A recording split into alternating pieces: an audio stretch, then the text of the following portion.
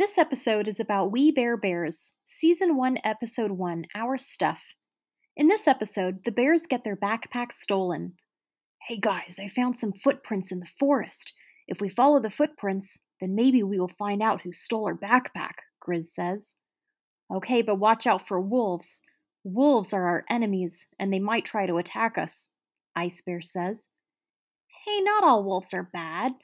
One time I was lost in the forest, and this wolf named John helped me find my way out of the forest. And on the way out, we stopped by the river, and he caught a fish, and he gave it to me.